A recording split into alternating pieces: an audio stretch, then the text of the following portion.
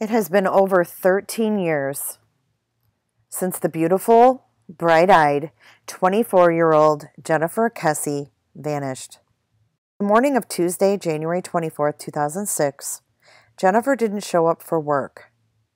She was working at the Westgate Resorts in Orlando.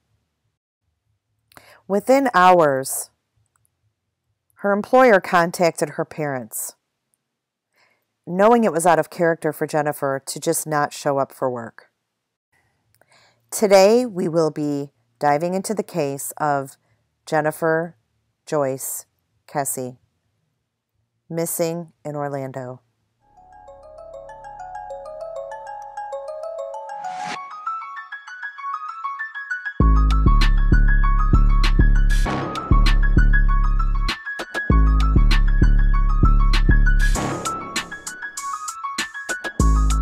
Jennifer Joyce Kesse was born on the 20th of May, 1981, and lived in Orlando, Florida. She was a graduate of Vivian Gaither High School in Tampa, Florida. Jennifer attended the University of Central Florida in Orlando, graduating in 2003 with a degree in finance.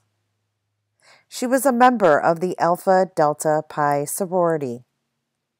Her former sorority sisters have led many searches to help find Jennifer. But on the morning of Tuesday, January 24th, 2006, Jennifer didn't show up for work. Everyone close to Jennifer knew immediately that something had to be wrong.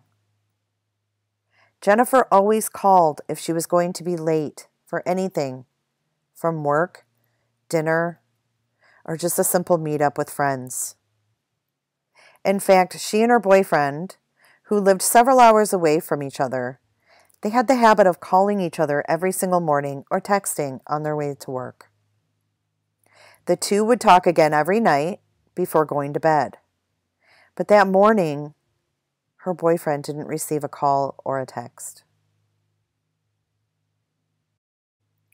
On Monday morning, January 23rd, the day before Jennifer disappeared, she left her boyfriend's house in South Florida and went straight to work in Ocoee. It's significant that she did not stop by her own home before going to work. That evening, she left work around 6 p.m. She walked out of the building along with her boss, said goodbye, and the two departed ways for home. That evening, Jennifer is accounted for by multiple witnesses. She spoke by phone to her father, her mother, her brother, a few friends, and then last to her boyfriend as usual. The last call was made at 9:57 p.m. on Monday night preceding her disappearance. It was the last time any known person has seen or heard from Jennifer Kesse. The following morning came, and contrary to their normal routine, Jennifer and her boyfriend did not spend their morning commute chatting on the phone. After calling her at work, he was told she hadn't made it in yet.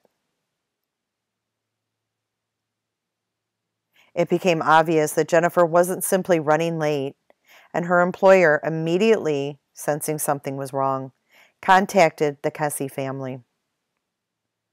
Her family tried repeatedly to reach out to Jennifer on her cell phone and by computer, but they had no success.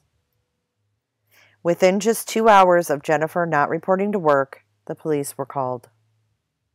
Her family had begun a long drive to Jennifer's condo. Police and family converged at Jennifer's Conroy Road condo, and they found it completely normal. They did immediately notice that her 2004 Chevy Malibu was gone, but everything inside was in place. It was obvious that Jennifer had slept in her own bed the night before. A damp shower and bath towel indicated that she had showered that morning. Her pajamas were lying on the bathroom floor, and makeup was still on the bathroom counter. A few outfits were spotted on her bed. She had obviously taken them out, choosing her work clothes that morning. She seemingly left her condo, as usual, at approximately 7:30 a.m., and her car was gone. But there it ended. There was no trace of Jennifer. By 4:00 p.m. that same day, friends and family were distributing flyers throughout Jennifer's Mosaic at Millennia residential complex, situated right beside the mall at Millennia in Orlando. Searches began by foot, horse, boat, helicopter, and ATV. About 2 days later, police discovered Jennifer's car had been abandoned at the Huntington on the Green condos complex, just over a mile from her own condo. According to residents at the Huntington on the Green, it had been there for several days. There were items of value found in Jennifer's car, which caused the police to believe it was not a carjacking or a simple robbery.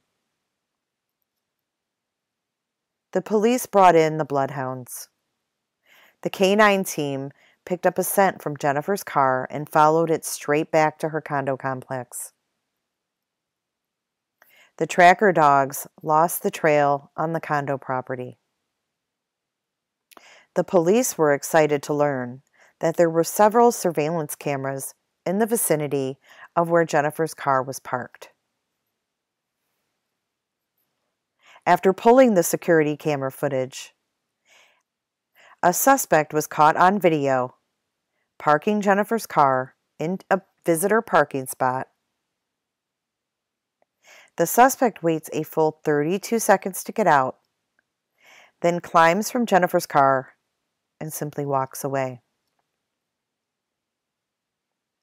The suspect's face is never seen due to the fence posts situated between the suspect and the camera. The FBI was brought in and asked to determine the suspect's gender and size, but after much analysis, they could only discern the person was between 5'3" and 5'8". NASA also attempted to enhance the video for investigators.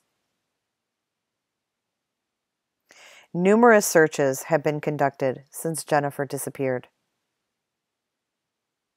To this day, over 10 years later, tips continue to come in.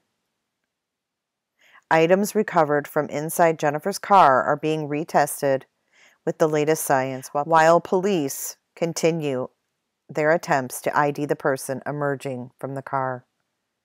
Billboards around Orlando have asked any potential witness to step forward and help find Jennifer Kesse. Her family asks you to keep Jennifer in your thoughts.